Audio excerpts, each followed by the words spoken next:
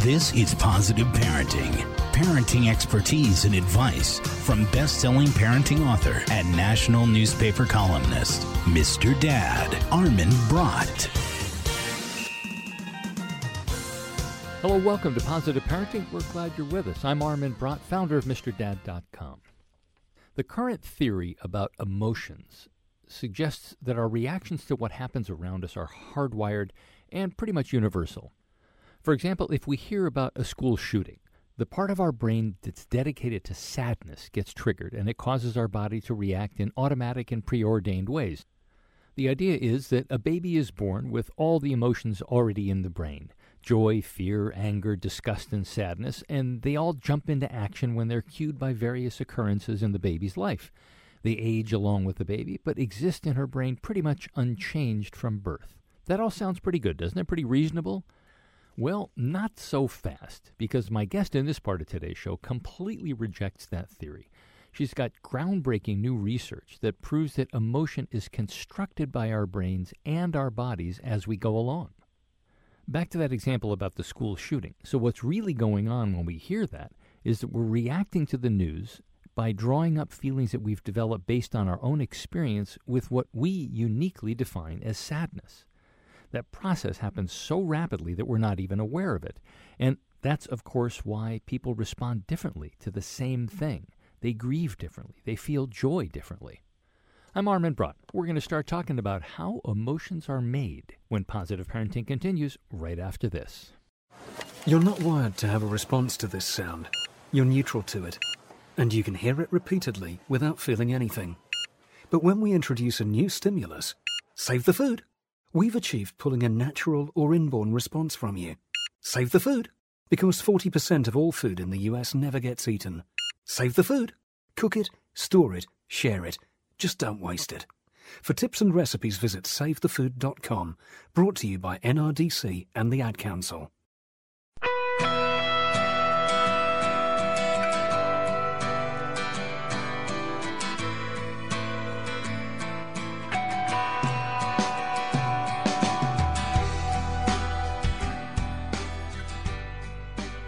Welcome back to Positive Parenting. I'm Armin Brott, and my guest for this part of today's show is Lisa Feldman Barrett, who's the author of How Emotions Are Made: The Secret Life of the Brain.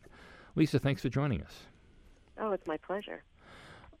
You know, you have a very interesting way of looking at things. You start talking about how we're all born with emotions, and you made a reference to the movie Inside Out that came out a couple of years ago that had all these different emotions playing a great part in people's brains. And then you say, no, you know what? That's not how it works. That it comes from other things, and that we bring a lot of other stuff to our emotions. Talk about that and how you happen to discover that. Sure. The movie Inside Out is a fantastic cartoon, and like most cartoons about science, it doesn't really teach us how the world works or how the brain works. The idea that's embodied in Inside Out is the idea that the human brain has lurking in it separate circuits, one for each emotion. The assumption is that these circuits are there present at birth, that all humans have them, that even some non-human animals have them as well, and that they are triggered in an obligatory way by things that happen in the world. So, for example, if a snake slithers by you, this will trigger your fear circuit. This will cause, these neurons, when they're triggered, will cause an obligatory expression on your face that everyone around the world can make and also recognize, that it will cause a very specific physical change in your body, kind of like a fingerprint that you can use to identify the emotion, and that everyone around the world will experience emotions in this way and recognize them in each other in this way. In my lab, for the last 20 years or so, we've systematically gone through the literature, reviewing other scientists' studies as well as running our own experiments to demonstrate that, first of all, it's not the case that emotions are wired into your brain at birth. In fact, your brain is wired in such a way that it can make emotions on the spot as needed. So you don't have these ancient animalistic circuits lurking inside your brain somewhere. Instead, your brain is wired in a way to create emotions on the fly as you need them. What do you mean by that exactly? Give us an example of that. It's not completely intuitive. Sure. So your brain, first of all, an infant brain is not a miniature adult brain. It's a brain that comes awaiting wiring instructions from the world. So an infant brain will wire itself to the social and physical environment in which it grows. What that means is that infants aren't born with the ability to experience emotions like anger, sadness, and fear, or perceive them in their caregivers. We may look at an infant who's crying or smiling, and we may perceive an emotion, but what's going on inside the infant's brain is something somewhat different. So babies are born with the ability to feel pleasant, to feel unpleasant, to feel distress or pain or discomfort. They're born with the ability to feel really worked up or very quiet and quiescent. This is what scientists call affect. These simple feelings of affect come from the sensations of our bodies. But in order to feel emotion or perceive an emotion, your brain has to learn concepts for emotion. It has to learn what that heart rate, when your heart rate goes up in certain situations, that might be anger or it might be happiness.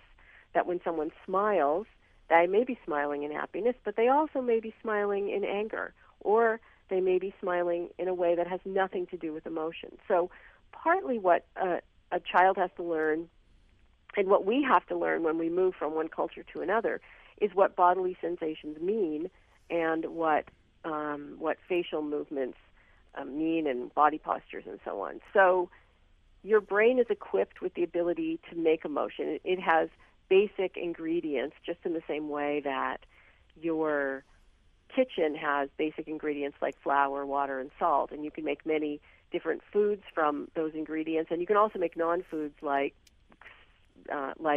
glue, for example.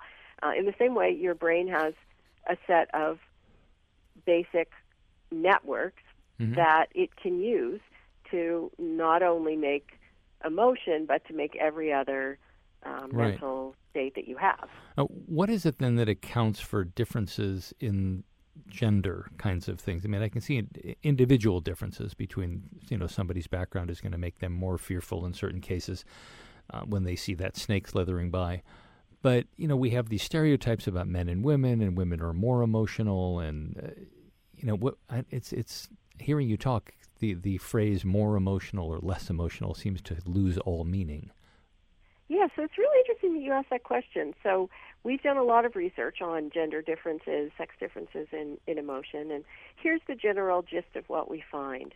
When we ask men and women to describe themselves in general terms, how emotional are you, how emotional is your life, women describe themselves as more emotional, and men agree that women are more emotional.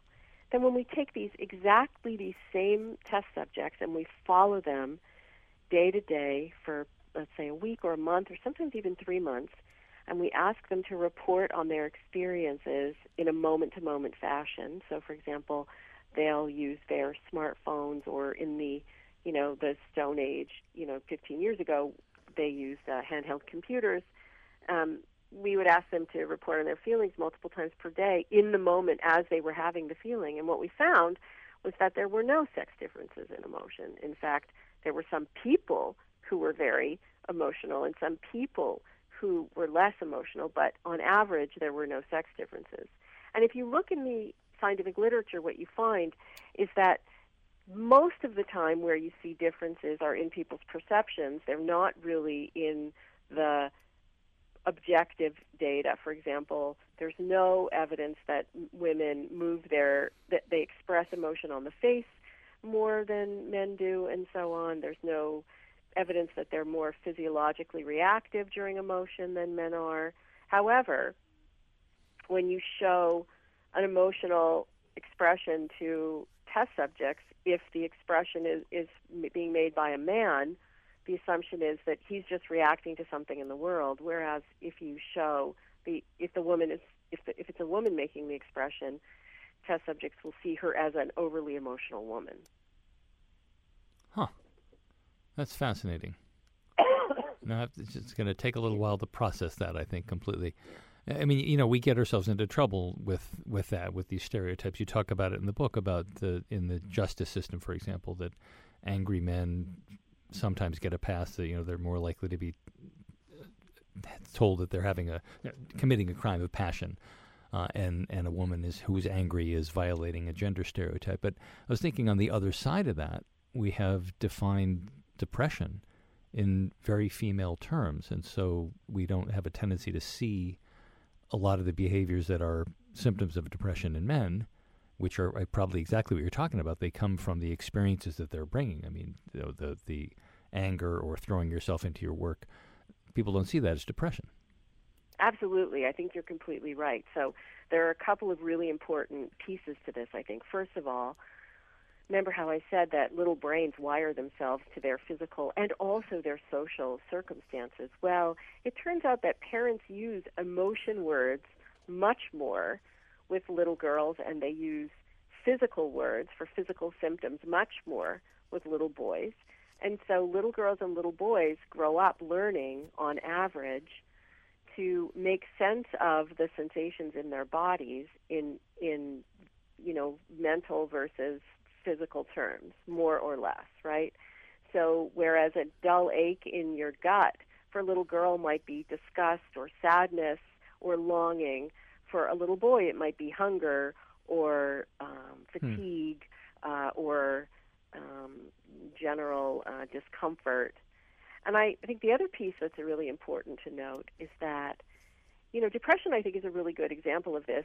In our culture, really dating all the way back to Plato, we make distinctions between physical phenomena and mental phenomena. But in fact, depression is a great example of an illness that is defined in terms of mood usually, so it's defined mentally, but it actually has major immunologic and metabolic disruptions associated with it. So many of the disruptions Lisa, hang on just a second. We got to take a quick break. We'll get back to that. I'm talking with Lisa Feldman Barrett, who's the author of How Emotions Are Made, The Secret Life of the Brain. We're going to take a quick break. When we come back, we're going to keep talking about depression and other emotions. Excuse me, do you know how to get to Maine and Maple? How's that cook? How do you change the ringtone? How much does this cost? Does this bus stop at Elm Street? We ask questions everywhere in life, except... Any questions? No. At the doctor's office, ask questions. What is this test for? Are there any side effects? Questions lead to better health care. Go to ahrq.gov for a list of 10 questions everyone should know. Questions are the answer. A public service announcement brought to you by the U.S. Department of Health and Human Services and the Ad Council.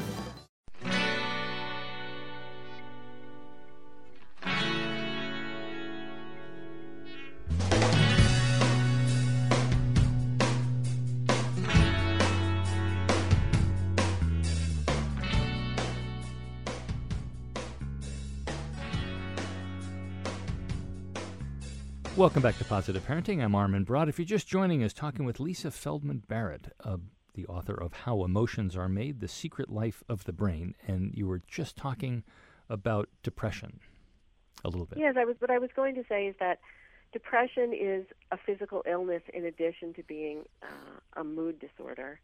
And it may be that men and women experience the symptoms of depression somewhat differently in line with gender stereotypes. That being said, many of the physical disruptions that you see in depression, you also see in other physical illnesses like chronic pain and even metabolic syndrome-related illnesses like diabetes and heart disease.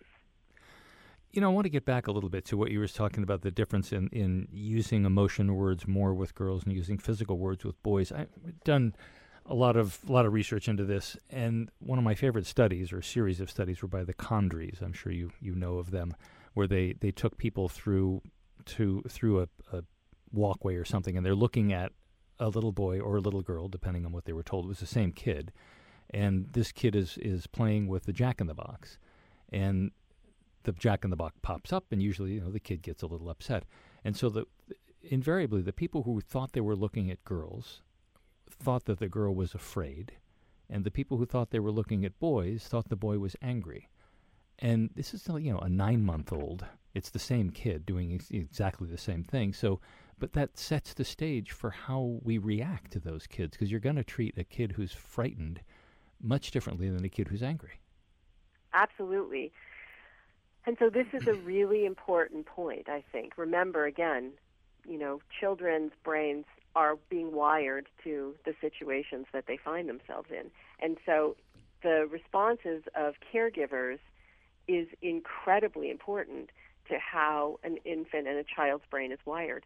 The actions that you take, the words that you speak, all have an influence on how the brain is wired. It turns out that, in everyday life, we don't always cry when we're sad and smile when we're happy and pout when we're angry. In fact, people smile when they're sad and they cry when they're angry, and they sometimes scream when they're happy. A person can tremble in fear, jump in fear, freeze in fear, scream in fear, even laugh in the face of fear. And so the way in which a parent makes sense of a child's actions in emotional terms is teaching the child something. It's teaching the child not only what emotions they're feeling in the moment, but also they're endowing that child's brain with the capacity to make emotions. And when there are systematic differences in how we treat little boys and little girls based on our own perceptions, that isn't just culture, that is culture wiring the brain. Wow. It's just to be so complicated in a way, but it's also so simple.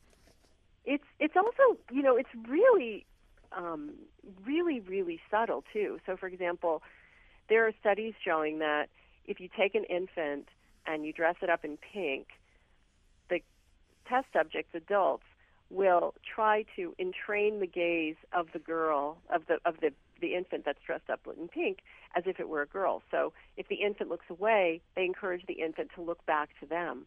Whereas if the infant is in blue, i.e. dressed up to be a little boy, they follow the gaze of the infant, right? So if the boy looks or the little infant looks away, then the test subject also looks away. Something like shared attention or joint attention, that is, that you and I might look at each other, and then if I look away, you look away, or if you look somewhere, I look somewhere, that actually has a really important function in wiring an infant's brain. And when we systematically, respond differently to little boy babies and little girl babies, we're really setting the stage for fundamental differences that will emerge in behavior later. Now, not everybody does this, obviously, and as you said, there are individual differences, but on average, I think these stereotypes that we have, these gendered stereotypes about emotion, do really have an impact on the kinds of experiences and behaviors, and also the kinds of difficulties that our children face as they grow. All right, so what do we do as parents to overcome some of this stuff? I mean, it's going to be impossible to get rid of all of it because the messages are so powerful coming from all sides, but you can chip away at it a little bit in your own living room. Absolutely. There are many, many things that you can do, and these are some things that I go over in my book. So, for example, if you know that words shape development, brain development, then even before children can talk, you should be using lots of words, in particular lots of emotion words, to speak to them. You can look them straight in the eye, as you do, widen your eyes to grab their attention, and you can narrate your experience for them. You can talk about your own experiences and as you're speaking to them, and you can also label what you believe their experience is to be in that moment. You can even engage in taking turns in conversation, even with a pre-verbal infant. Now, there's research showing that words matter to infants. Infants can use words to learn about the world. As young as 3 months of age, they can learn abstract, sort of rudimentary abstract concepts using words, even when they don't know what the words mean. So this is really important. I think another important thing to know is that, we are social animals. And what that means is that we regulate each other's nervous systems. We do this not just by we'll definitely do it by giving hugs and so on, but and feeding, our children and clothing them and so on. But we also do it with our own bodies. So when I'm talking with my daughter and my heart rate changes and my breathing changes, she's likely to synchronize her breathing and her heart rate to me, or I might be synchronizing mine to hers. But the basic point is that when there's trust and connection and solid attachment between a parent and a child, you are better able to help your child regulate his or her nervous system, which helps facilitate productive emotions and emotion regulation. What determines who synchronizes to whom? That is a great question, which I don't think we know the answer to yet. It seems to me that the likelihood is that this is a hypothesis just based on, we've done research actually, we started to do research on the brain basis of synchrony, and I think that what's happening is that probably very responsive caregivers synchronize to the infant and then lead the infant to change his or her physical signals. So, for example, if I wanted to calm you down, let's say you and I were having a conversation and I wanted to calm you down, I would match your breathing, and then I would slow my own breathing. And if you liked me and trusted me, then I would be able to slow your breathing too, and that would calm you down. You're assuming that it's conscious at that point. I think a lot of it is unconscious, though, right? It's almost always unconscious, but what's interesting is that you can use you can use mechanisms that are unconscious and use them in a very conscious and deliberate way if you're a parent. So let me give you an example. I knew from research that when you widen your eyes and show a lot of the whites of your eyes, that is very attention-getting for a human brain. And so when my daughter was very young, rather than raise my voice at her, I would call her name and look at her with very widened eyes when I wanted to get her attention or say something really important. I did it in a very deliberate way, and for the rest of her life, even now, she's 18 years old, whenever I widen my eyes to make a point, she knows that this is a really important point, and if she doesn't pay attention to what I'm saying, there could be negative consequences. I don't overuse it, but I use it occasionally when I really want to hit something home. This is a mechanism, tending to widened eyes, that is very unconscious, usually most of the time, and most people don't use it in a really deliberate way, but it's something that I knew about from the scientific literature, so I was able to use it in my child-rearing strategies and in a very powerful and potent way. So in the book, I make available to readers some other neurally inspired insights that they can choose to use in their toolbox of parenting if they find it useful. We have about 30 seconds left. What's one more of those? Another one would be, not all words are created equal. We all criticize our kids now and then, but kids really need constructive criticism for healthy development. Casual brutality with words, negativity, is actually really harmful to a developing brain. So it's really important to sandwich your criticisms and say something positive and then something critical and then something positive to encourage your kids. Don't shy away from saying negative things, but never call your children names, never call your son a bad boy. Always focus on the behavior instead of right. And that may seem like common sense, but it actually has serious brain consequences, actually. Lisa Feldman Barrett, the author of How Emotions Are Made, The Secret Life of the Brain. Lisa, thanks for joining us. Really fascinating. My pleasure. Thanks so much for having me on your show. Psst, it's me, your heart. High blood pressure is serious, and if you think I'm just going to keep ticking away, you're wrong. I can quit whenever I want, but I like my job. Just treat me better. Maybe we can do some exercise on occasion. After all, we're in this together. Don't let your heart quit on you. High blood pressure can lead to a stroke, heart attack, or death. Get yours to a healthy range before it's too late. Find out how at heart.org/blood pressure. A message from the American Heart Association, the American Stroke Association, and the Ad Council.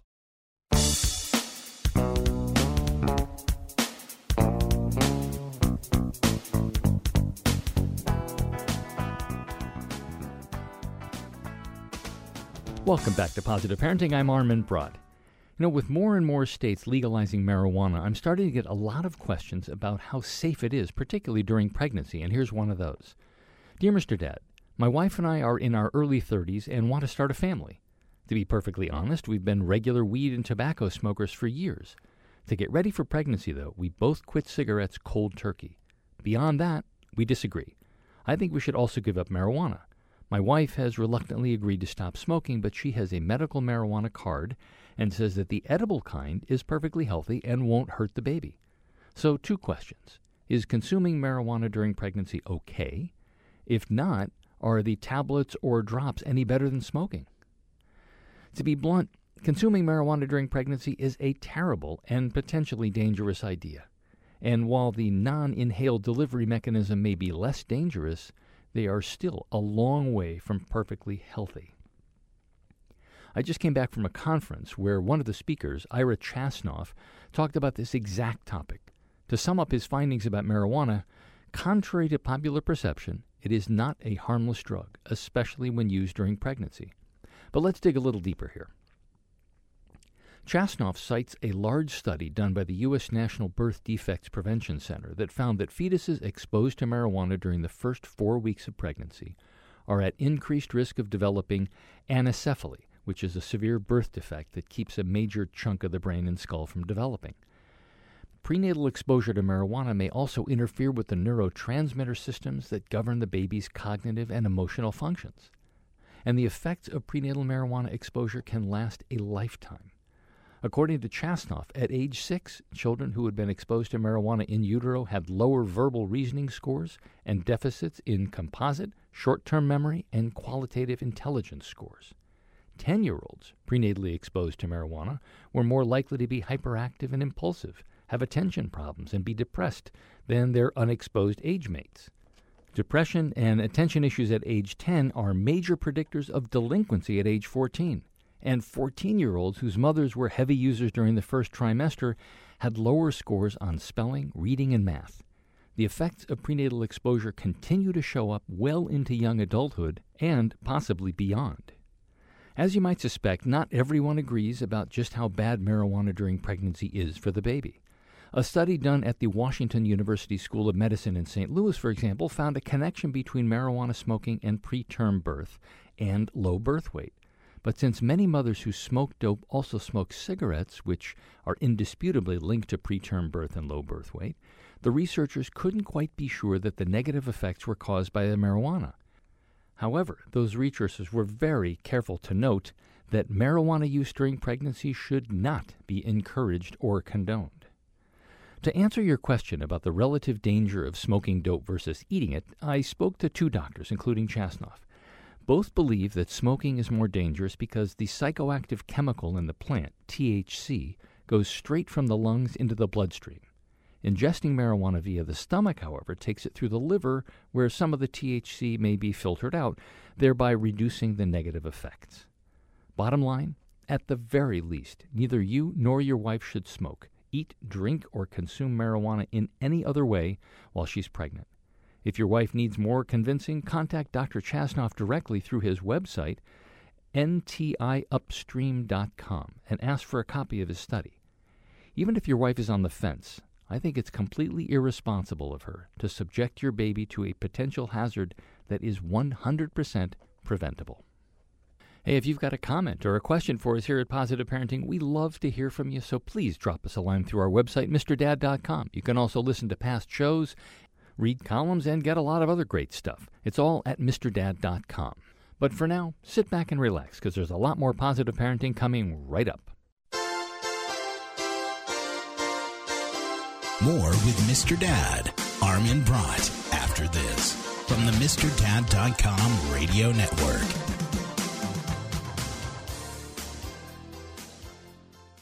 Listen, as a hiring manager, I've got to tell you, the best job candidate isn't always the typical candidate. Sometimes they're a grad of life. Meet the grads of life. Young adults have unique determination and experience, an ideal fit for your company in an entry-level position, internship, or mentorship.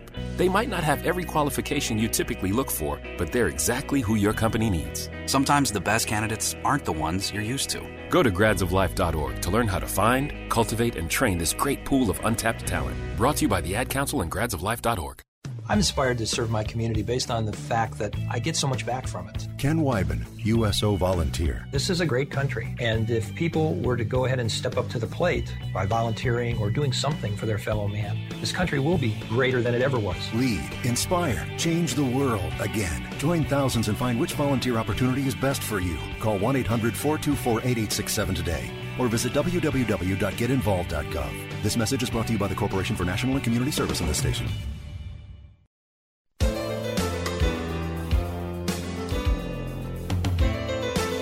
Now, get ready for more positive parenting with Armin Brott from the MrDad.com radio network. Hey, welcome to the second part of today's Positive Parenting Show. I'm Armin Brott. I founded MrDad.com, and we're really glad you're here. In recent years, there have been unsettling increases in childhood anxiety, ADHD, and developmental disorders. Lots of theories out there attempt to explain this jarring trend, and they focus on a range of variables, including the unhealthy modern diet, overexposure to a variety of digital media, and even the conditions and exposure of an unborn child in utero. All those are perfectly reasonable and perfectly accepted. But, according to my guest in this part of today's show, the increase in the incidence of mental illness and developmental disorders in children correlates directly to the increasing disinterest in and devaluing of motherhood in our culture.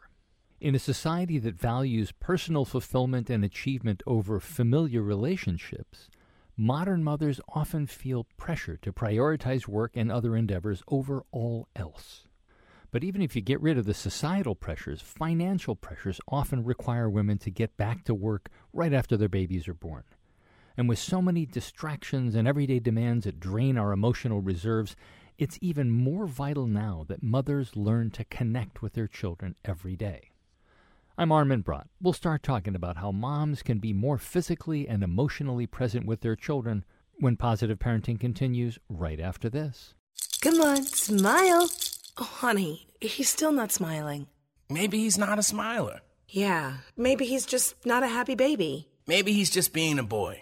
Or maybe he's teething. Maybe it's just a phase. Maybe he has autism, and we can definitely do something to help. Maybe is all you need to find out more about autism. No big, joyful smiles by 6 months is one early sign. Learn the others at autismspeaks.org/signs. Brought to you by Autism Speaks and the Ad Council.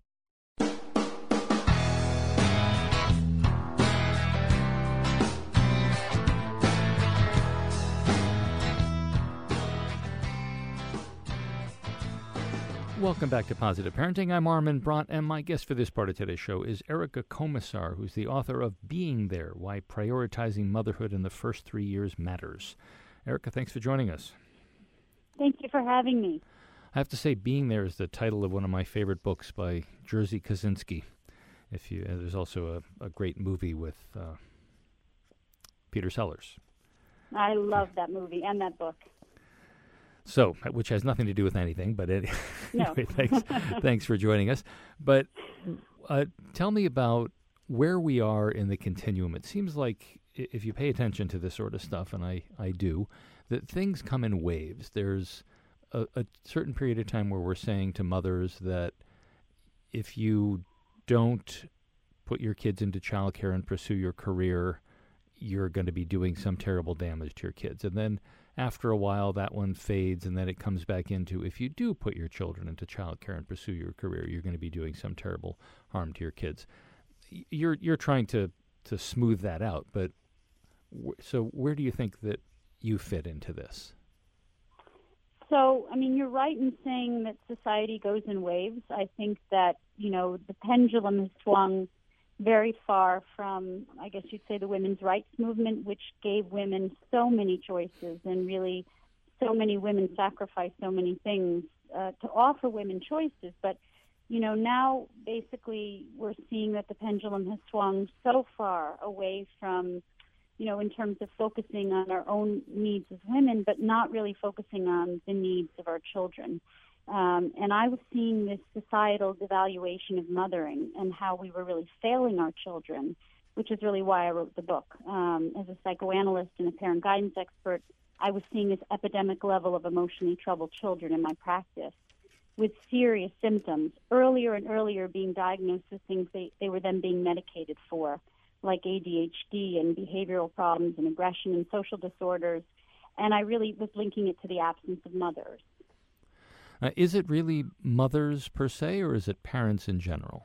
I mean, in other words, are kids who are being raised predominantly by a dad who's a stay-at-home dad or something, and is there a devaluation of that as well that causes problems? I love dads. I love dads, and I love that dads are more involved in the care of their children, involved overall with their children. But in the research that I really looked into, the attachment and neuroscience, it backed up what I believe to be true, which is mothers and fathers are not exactly interchangeable. That for thousands of years, biologically, mothers and fathers have nurtured differently. When mothers and fathers nurture their children, they both produce a chemical in the brain called oxytocin, which we call the bonding chemical, the love chemical, if you will. But it has a different effect on women and men. On women, it makes them more empathic, sensitive nurturers. And on men, it makes them more playfully stimulating. So the daddy will throw the baby up in the air higher, tickle more intensely, which isn't to say that fathers can't be taught to be sensitive, empathic nurturers. But it's not as if they're exactly interchangeable. And in the first 3 years, for the right brain development, social emotional development, we really want to be more sensitive, empathic nurturers. But you would agree, I would hope, that kids need both. They do need both. So again, for thousands of years, mothers have been the objects of attachment, meaning providing emotional security for children, and fathers, with their playful stimulation, have helped with separation. So, it is important to have someone who is the attachment object and someone who is the separation object. And then it brings into question the idea of single parents and how do they do that. And then the idea is that, we need to have a separation object too, which is the function that fathers have served for so many thousands of years. So when you're talking about the book, are people lashing out at you a little bit for falling into the camp, or seeming to fall into the camp, of saying that mothers need to spend more time with their kids and less time elsewhere? I mean, it's a politically incorrect sort of thing. Well, it depends on the specific time we're in, but right this minute, I think it's a little bit politically incorrect. I'm not criticizing that. I'm just wondering what sort of reaction you're getting. So my hope in writing this book was to start a dialogue, to start a conversation, and a really difficult one, and a politically incorrect one, but a really important one. Because, again, this mental health crisis in children that I've been seeing, that I've been linking to the absence of mothers, is going to get worse. It's going to continue if we don't at least have this conversation. We live in a country that doesn't provide any kind of maternity leave policy, so all women of all socioeconomic backgrounds can be with their babies. It's a dialogue and a hard one that we have to have. So how is it exactly that society is denigrating motherhood and mothers? Well, again, society doesn't value mothering. We value other things. We value material success and professional achievement and more stuff, and we really don't value mothers and mothering and nurturing. And, I've gotten a response from this book. People from all over the world, just came out on Tuesday, have been emailing and calling and saying, thank you for recognizing me as a mother. Thank you for recognizing what I believe to be true, which is that I'm doing a wonderful thing for my child. I'm making sacrifices to give my child a good foundation. So we really don't value mothering in this society. Is there a way to put a value on it? I mean, in other words, are the kids who are suffering the effects of lack of mothering, are they going to are they going to do worse in their life? Are they going to earn less money later on in life or something? Is there a way of putting an economic piece to this? I mean, certainly there are economic pieces to it in terms of depression and anxiety and all the disorders that come with it in adolescence and adulthood, all kinds of addictions. They cost society money. Excuse me, they cost society money, and they make people less productive. And obviously they also make people unable to have meaningful relationships. So yes, there is a cost to society. Now, you talk about quality time and that's essentially a myth, but explain that a little bit. You're definitely in the quantity time over quality time camp. Well, actually, I'm in both. I feel that you can't really talk about children and talk about quality time alone, because quality time is on adult time. And children need their mothers all day long throughout the day from moment to moment on their terms. And so, really we need both quantity and quality. Okay, but that's a tough thing to do. I mean, especially that's kind of at the heart of the whole argument that you're making, is that women are spending so much time elsewhere that they don't have the quantity. And so their hope is that they're going to be able to make it up by having a really, really great time for a limited amount of time. So let me describe what mothers do throughout the day and why quantity is important as well as quality. There's two important functions that mothers fulfill for children. One is to protect children from stress throughout the day, to buffer them from stress. That then lays the foundation for resilience to stress going forward. And the other important function that mothers serve is to regulate her baby's emotions from moment to moment throughout the day, meaning she makes sure that the baby doesn't go too high and too low. After 3 years, the baby then internalizes the ability to regulate their own emotions. So these are really critical functions that happen all day long. So when a mother is there just for 1 or 2 hours a day, she's really missing the opportunity to both regulate her baby's emotions and provide protection from stress throughout the day. We're coming up on a break, and when we get back, I wanted to have you talk in more detail about the costs to children of not having mom around, but give us one quick example as a preview. Well, so let's just talk about stress for a moment. The disorders that I'm seeing in my practice are stress disorders. And they're also emotional regulation disorders. So what I'm really seeing in the cost is an increase in ADHD is, in a way, the child's response to stress, meaning becoming what we call hypervigilant. And in response to stress, we can often become hyperactive, seeming hyperactive, and often aggressive. And so these are some of the things I'm seeing which are a response to feeling under stress and less protected. Talking with Erica Komisar, who's the author of Being There, Why Prioritizing Motherhood in the First 3 Years Matters. We're going to take a quick break, and when we come back, we will keep talking with Erica Komisar. My mom is a hero. She goes into burning buildings. She finds people inside who need to be saved, and then she helps them get out. Even when she can't breathe or see. Even when she's a little scared. My mom is a firefighter. She does great things.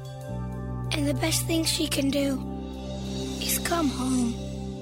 The U.S. Fire Administration, a part of FEMA, reminds you to protect the heroes who protect our lives. Have a smoke alarm on every floor. Test it monthly. Replace the battery yearly. Do your part to get out before firefighters have to come in. The fact is, 60% of all fire deaths occur in a home without a working smoke alarm. The good news is, that's a fact that can change.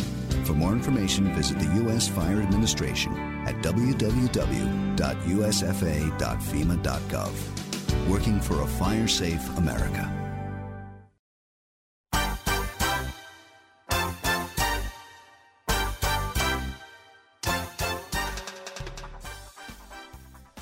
Welcome back to Positive Parenting. I'm Armin Brott. If you're just joining us, I'm talking with Erica Komisar, who's the author of Being There, Why Prioritizing Motherhood in the First 3 Years Matters. We were just talking about some of the effects, the negative effects on kids when mom is not there, and you were talking about depression. Please talk about a few more of those. I think it's important to set the stage at least. Sure. So another thing that I'm seeing in my practice is the inability of young children under the age of 3 to regulate their emotions. So I'll get calls from schools, too many calls from schools and from parents saying that the school is reporting that their child can't regulate their anger, can't regulate their focus, can't sit in circle time.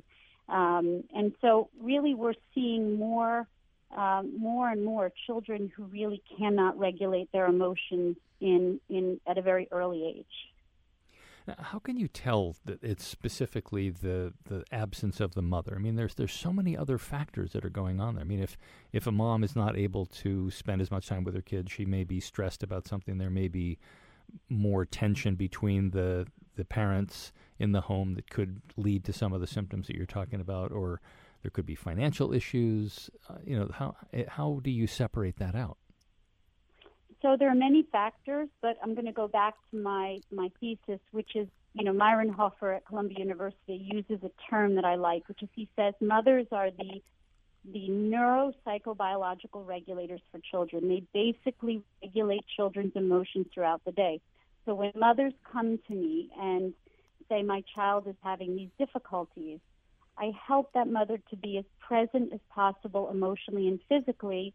And I've seen this dramatic impact on the child's behavior and the harmony in the house and at school. So I've been doing this work for 28 years.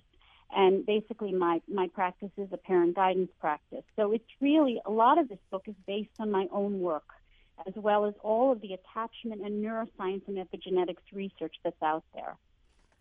And what do you tell moms who are not able to do this, that there are too many financial issues or whatever kinds of issues that there are, and no judgments involved here, but there are people who are just not going to be able to do it as much as they'd like to.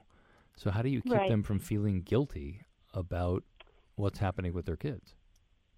So there's two issues there. One is that I don't see guilt as a bad thing unless it's excessive and obsessive. I see guilt as a signal feeling. So I say every mother, even a mother who has to work, has some choices. And my book is really a book of information and advice for mothers so they can make the best, most informed choices for themselves and their families. And yes, there are mothers out there who have to work, and there are things you can do as a working mother to repair some of the absence and the separation. But what I'm seeing in my practice and overall in society is that there are also many mothers who work for lifestyle reasons or who work because they are running away from postpartum depression, feelings of boredom, or having difficulty really caring for their babies. So, and this is something that I treat in my practice.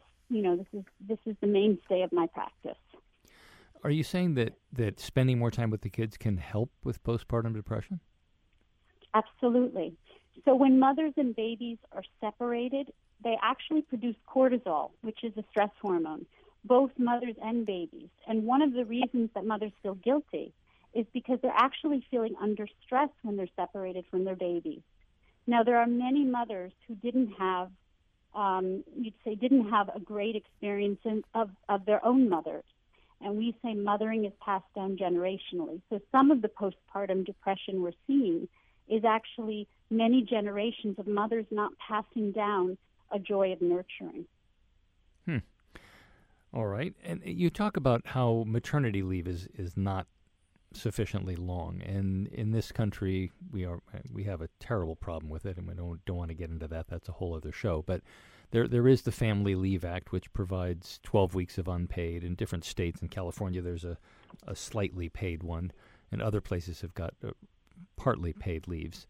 But how much time do you need, or how much would be ideal if money were not an issue and all companies were able to do it? How much time would would so be what enough. I say in the book is more, and I say it throughout the book, meaning, for mothers who have to work, for mothers who want to know how much they should be with their babies, I say more is more.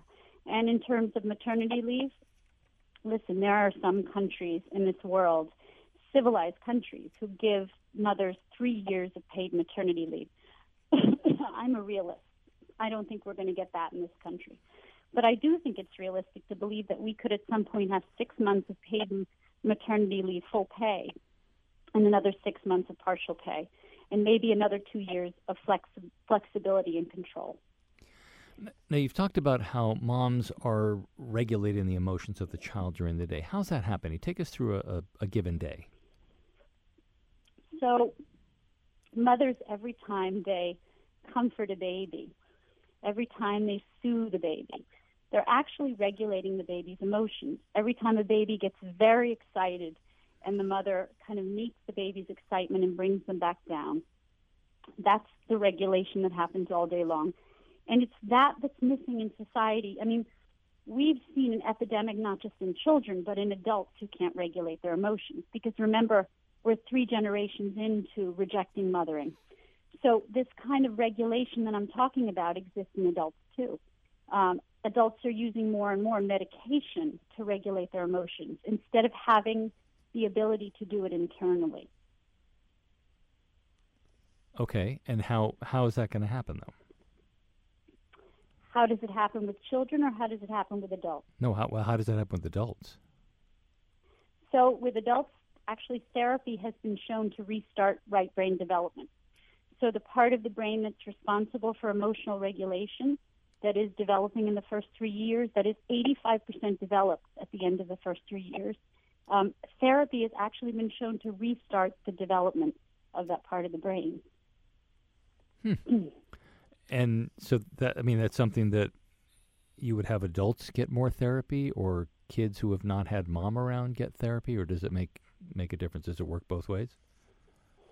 Well, again, I'm a therapist, and I believe in therapy. I don't think it's widely available to people in this country as it should be. We talk a big game about wanting, there to be more focus on mental health, but then we don't, like with maternity leave, we don't provide the services or the money to back up, to put our money where our mouth is, so to speak. Right. So what do you tell moms about what to do during the day? I mean, I think a lot of people who have stayed home with kids, and I was a stay-at-home dad for a number of years, and, honestly, there are moments where you think, I got to get out of here. This is just mind-numbing. And I know that plenty of moms have the same thing, and it's, it's not always fun. Mm-hmm. Well, I always say that every job has boring moments, and every job has moments where you need to get away and you need a little bit of separation. So we were never meant to be with our babies every single second, but we were also never meant to raise children in isolation. And so, we were always surrounded in history by circles of women and circles of family members who provided us with support and relieved us. And, we're very isolated, which is another, sort of one of the causes of a lot of the postpartum depression that we're seeing. All right. So where do we go from here? Well, I'd like this book to really start the conversation about the importance of mothers, and for that to lead us to a place where we make better choices. Whatever choices we do have, that we make the most informed choices we can make to prioritize or reprioritize our children. And in terms of policy, I'm hoping that, the government will recognize the importance of mothers as not only being a luxury, but being a necessity. And do you think that we're close to getting that, or do you think it's an actual possibility? Because it's hard enough to get, paid leave anywhere, or even unpaid leave in a lot of cases. Well, I wrote this book because I believe that you can never stop trying. And I think to make the best argument I can as a clinician and someone who's looked into all of the research, to say we actually have proof now that for the mental health of our children, future generations, it is no longer a luxury to be thinking about whether mothers and babies should be together in the first 3 years. Erica Komisar is the author of Being There, Why Prioritizing Motherhood in the First 3 Years Matters. Erica, thanks so much. Thank you, Armin. Thanks for listening to Positive Parenting. You can get more information on today's show and what we're working on in the weeks ahead at MrDad.com. While you're there, visit the MrDad.com gift shop with everything you need to help you become the dad or mom you want to be. Positive Parenting is a production of the MrDad.com radio network. Now, go be a great parent.